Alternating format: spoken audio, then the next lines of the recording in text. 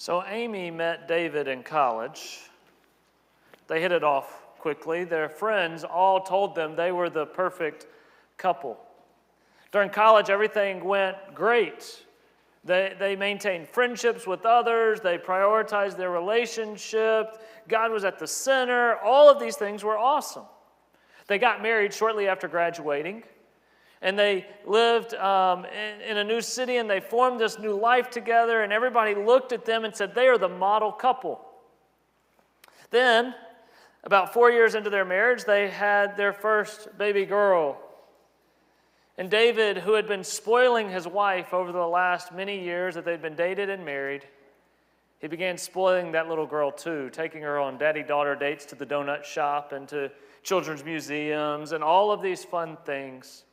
And everybody on the outside would go, wow, I wish my husband was more like David. He's great. The friends of Amy would go, man, how is he so awesome? How did you find him? I wish my husband were like this. He cooks, he cleans, he loves well, he listens well. He was the ideal man. But see, David had one flaw. Once a month, David decided that since he was so loving, so good, so caring, so helpful, that he deserved a night to do whatever he wanted. And so he would be unfaithful to his wife once a month. Is that a good husband? Is that being committed to your bride? Is that being faithful? Is that keeping promises?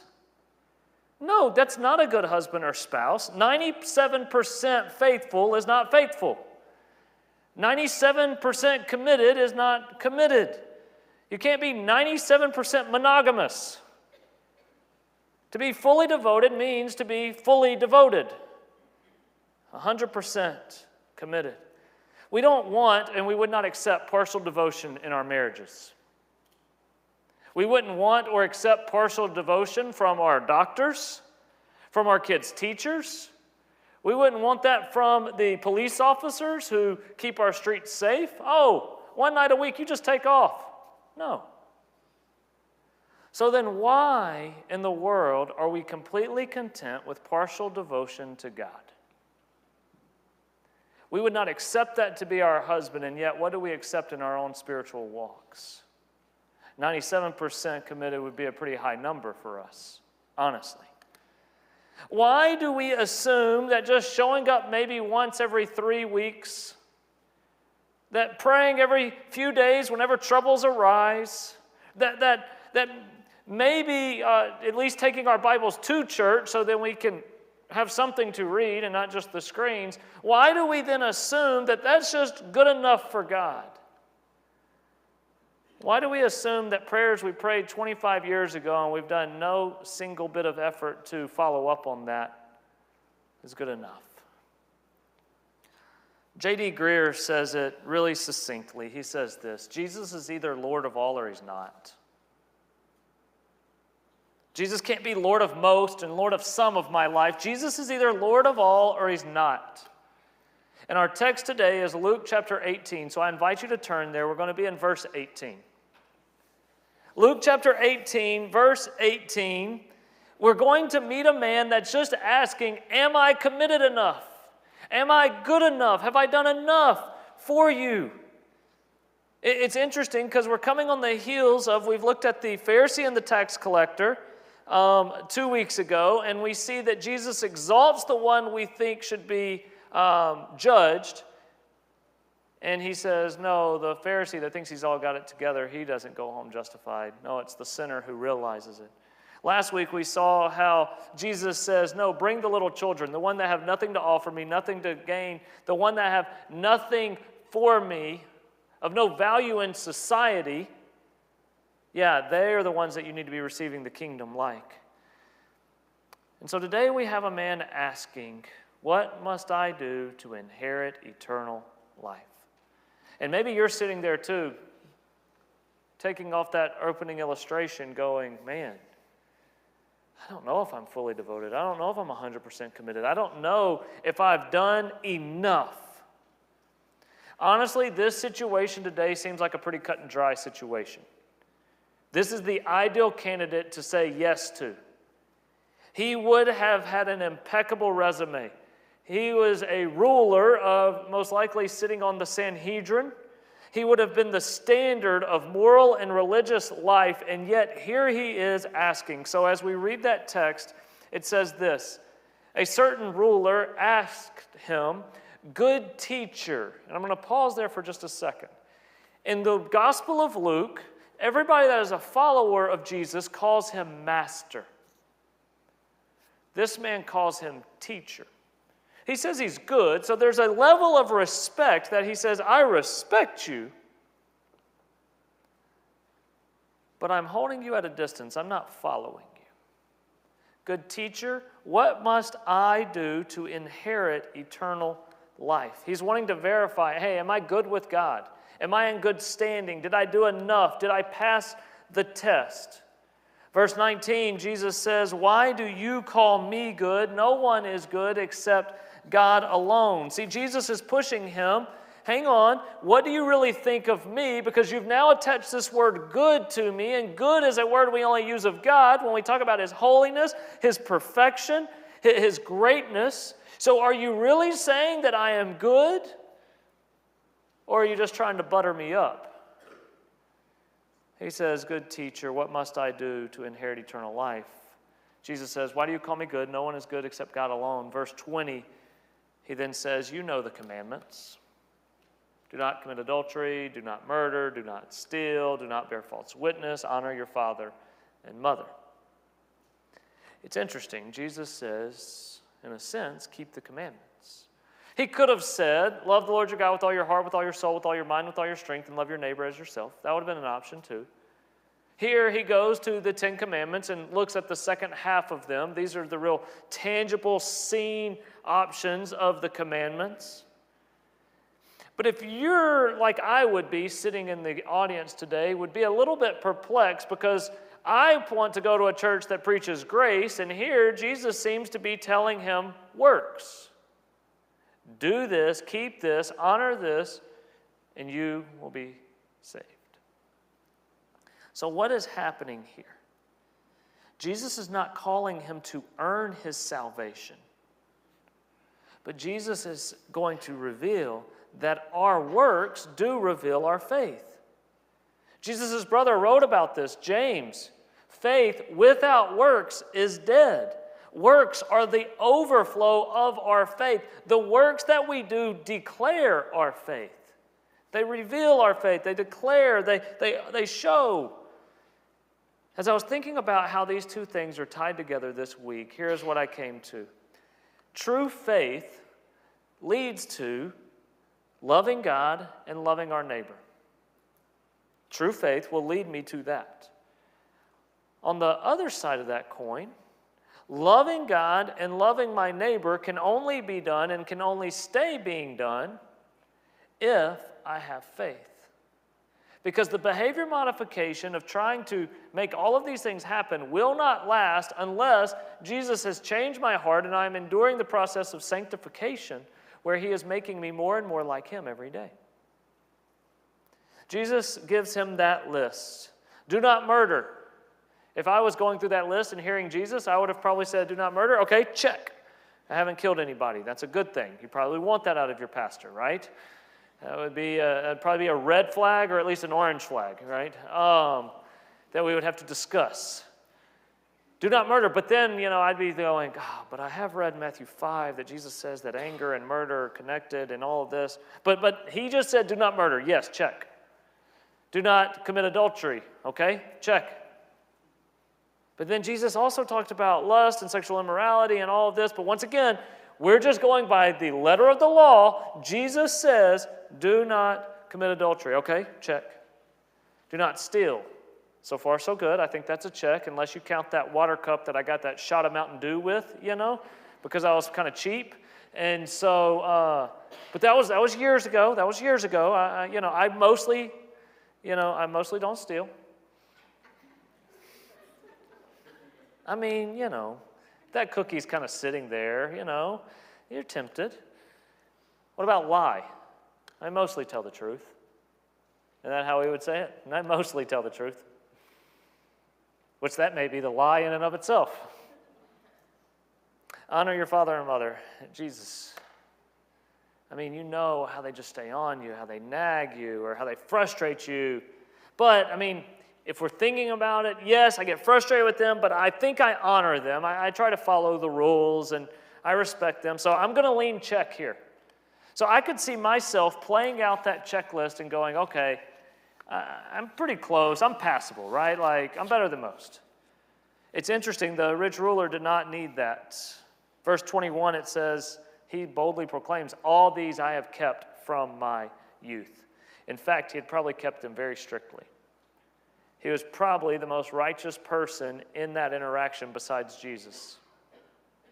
He had dedicated his life to being perfectly correct in the law.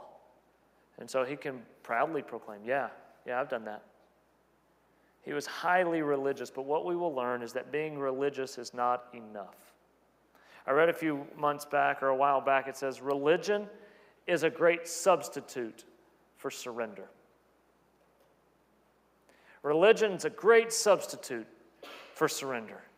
Preacher, just tell me what I need to do so I can check that off the box, so I can put it on my to-do list, and I will accomplish everything I need to do. We would much prefer that, right? Religion makes us feel good because it gives us boxes to check and check off. Religion boosts our pride and betrays our need of God. Did you catch that? Religion tells you, yeah, great job, Jordan. But also, you don't really need God. You're doing it all on your own. See, the rich man was good, but he wasn't God's. In Matthew, they double-checked to make sure he didn't forget anything, but Luke jumped straight to the point. Verse 22. When Jesus heard this, when he said, yeah, I've kept all these since my youth, he said, okay, one thing you still lack. Sell everything, give it to the poor, distribute it to the poor, and then you will have treasure in heaven. And then come and follow me. As I was reading through Luke's account, I also looked over at Mark's and at Matthew's, and I want you to catch what Mark says. Jesus says, it says, and Jesus, looking at him, loved him and said, one thing you still lack, go sell all that you have, give it to the poor, and you will have treasure in heaven. Come and follow me. Did you catch that? Jesus isn't upset with him. Jesus isn't trying to catch him. Jesus isn't trying to find a loophole to disqualify him. Jesus isn't creating more rules to make it more challenging because he doesn't want people coming to him. No, Jesus looks at him and loves him and wants him to take this task and to do it because Jesus desires this man to be his disciple. He's not against him, he's for him. I think we've read this passage too many times thinking, well, Jesus is taking this cocky guy and just adding another thing to it, something that he couldn't do. No, Jesus loved him, but he knew that inside of this man, something was holding him back. He hadn't fully given his life to the God he claimed to love and serve. Some of us may read Jesus' command here as just increasing the works. He's saying, yeah, you followed the law, great job, but actually let's add this to it to make it a little more challenging, a little more difficult. That's not what's going on here. Jesus is revealing the idol that is in this man's heart and in this man's life. One commentator said, Jesus requires from us what we lean onto for security. Jesus pokes at exactly what you think will keep you safe and secure. That thing you lean on and believe in to save you or to help you or to be enough for you. As we said to start, either Jesus is Lord of all or he's not. He's either fully devoted or he's not. You're either fully surrendered or you're not. You're either fully committed or you're not. See, the rich man preferred rules over relationship. He preferred the law over to surrender. The law I can do on my own. He preferred checking the boxes, and I wonder how many of us fall into that same category of preferring rules Just tell me what I have to do, God, and I will do it, instead of relationship. See, for too long, I fear that the church has appeased the conscience of the religious and failed to call them to relationship. We've confirmed the partially committed and say, oh, that's probably good enough. And we've confused this call to surrender. Perhaps we've been too cowardly to call people to surrender in full devotion, because if so, we wouldn't have anybody following us. We wouldn't have any churches to gather in. We wouldn't have any givers to support us. I'm afraid we've given false hope and false security to so many that claim a 10, 15, 25-year-old prayer and whose life has been in complete rebellion to that one claim they made as a teenager. Faith without works is dead. Works declare your faith. And for too many times, I fear that we have stamped religious people as saved people. And Jesus says, yeah, you're quite good at religion. But he doesn't say you're going to inherit eternal life. We've got to be very careful here, because what Jesus is calling us to is to make him the Lord of our life, not just a part of our daily practice. Jesus desires and demands to be the Lord of our life. That means he is leading, he is controlling, he is directing, and he is providing. We must stop claiming to be Christians when all we do is play church, pretend to pray, mask our sins, and live in opposition to his will and his way every single day. God's not confused, he's not mocked, he's not duped by this, so let's stop trying to do it. Just like the rich ruler tried to rely simply on all that he could do, Jesus says, you've got to be surrendered to me. In the same way, you and I cannot appease God with our rule following. We cannot appease him by going, look, I attended church. Look, I gave every once in a while. Look, I have a lot of Bible trivia locked in my head, and I can name most of the books of the Bible and the sons of Abraham.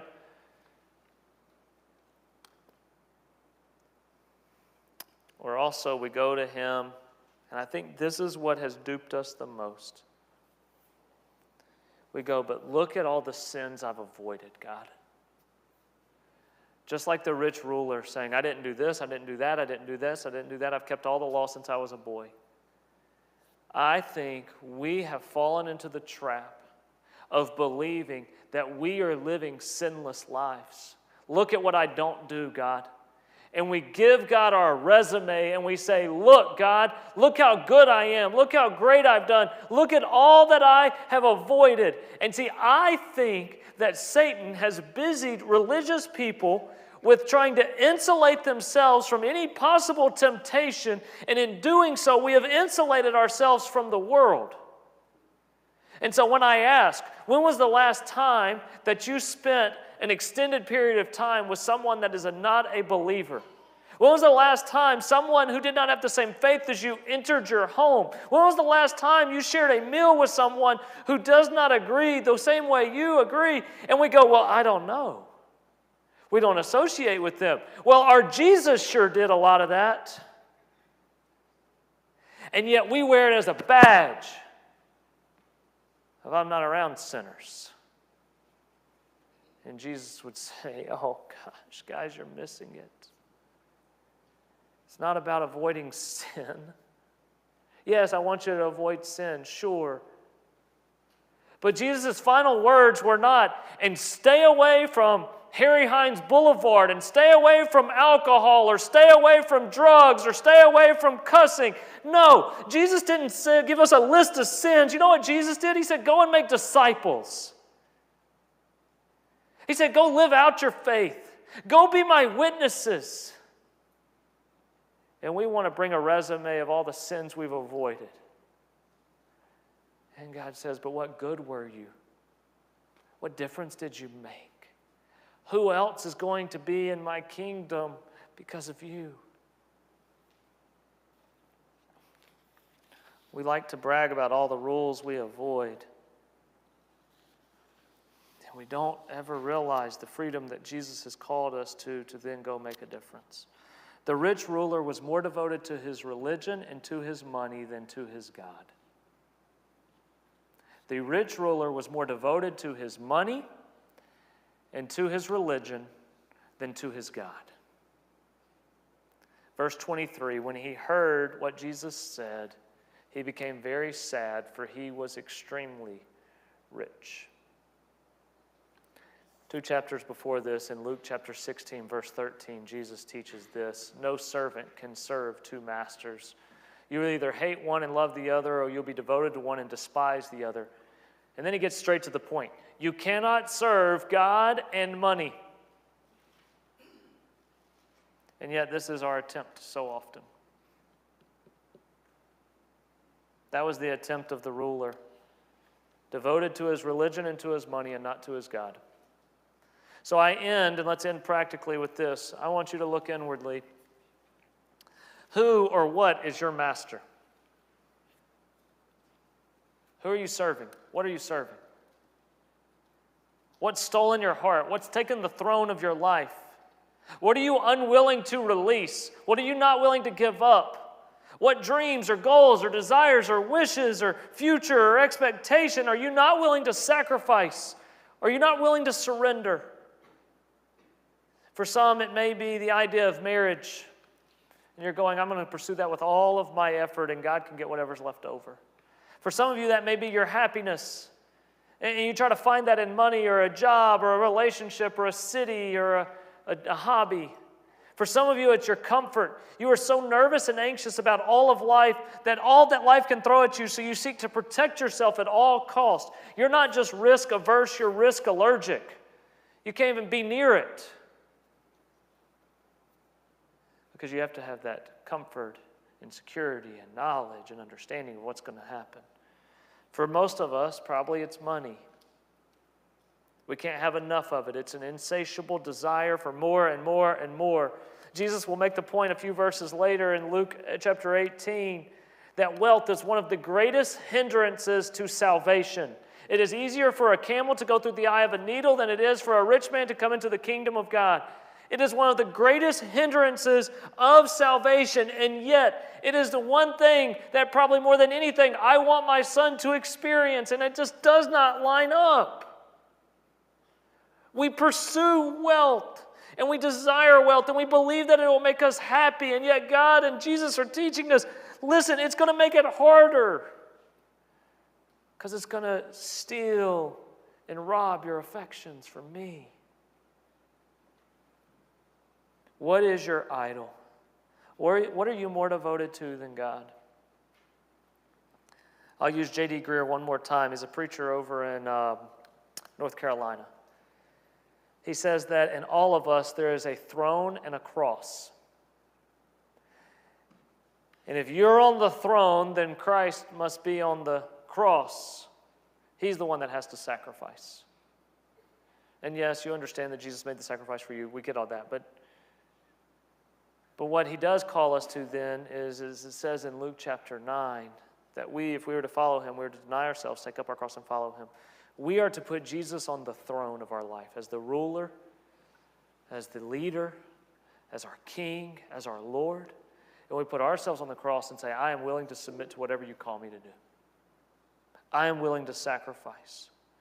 So let's end super practically. Some of you are sitting in fear this morning going, there's no way that I've done enough. I don't think I could say I'm fully devoted. I'm nowhere close to as good as that rich ruler, and he walks away sad. I don't know what Jesus would do with me. And so some of you will say, you know what, I'm going to try harder. I've got to be better. I've got to do more. I've got to be more righteous. And I love your zeal, but you're missing the point. What we need to understand is that to be fully devoted to God is to be fully surrendered to God. That means I am willing to trust you with everything. Does that mean he's going to take everything from you right now? No. But he does call you to surrender to him.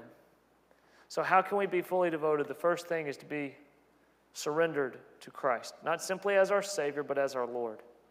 Without this step, none of the other steps make sense. If you are not surrendered to Christ, all of the other stuff is just a religion you've made for yourself. We have to just surrender to him and say, Jesus, I believe in what you have done on that cross, and I want to follow you because I believe that you are enough and I'm not enough. So we have to surrender. What does that look like? It looks like Ruth saying, where you go, I'll go. Where you stay, I'll stay. I just want to be with you, and I'm just going to follow you. Wherever you say go, I'm going. I love Abraham, chapter 12 of Genesis. He says, go to this distant land. Leave your family, leave your people, leave your land. Just go. And it says in verse 4 of chapter 12 of Genesis, it says, so Abram went to the land that God was going to show him. There was no coordinates. There was no point on the map. It was a direction, not a destination. And he went. So we have to surrender to Christ. Number 2, we need to uncover the idols in our lives. We all have them. What are you unwilling to release? The rich man had great wealth, and Jesus poked at that to reveal it to him. Following Jesus would have cost him greatly, and following Jesus will cost you greatly. Uncover what you're unwilling to give up or what you're worshiping. With your time, with your wallet, with your energy, with your affections. Number 3, put them to death. We have to put the idols to death. They cannot remain. They cannot remain on life support. We can't have a secret bank account that just says, okay, I'm going to give you a lot, God, but I'm going to have this over here, and it's a secret trust that if you're not good enough, then I always can bail myself out. No, you have to put to death the idols. Finally, we're daily devoted to Jesus.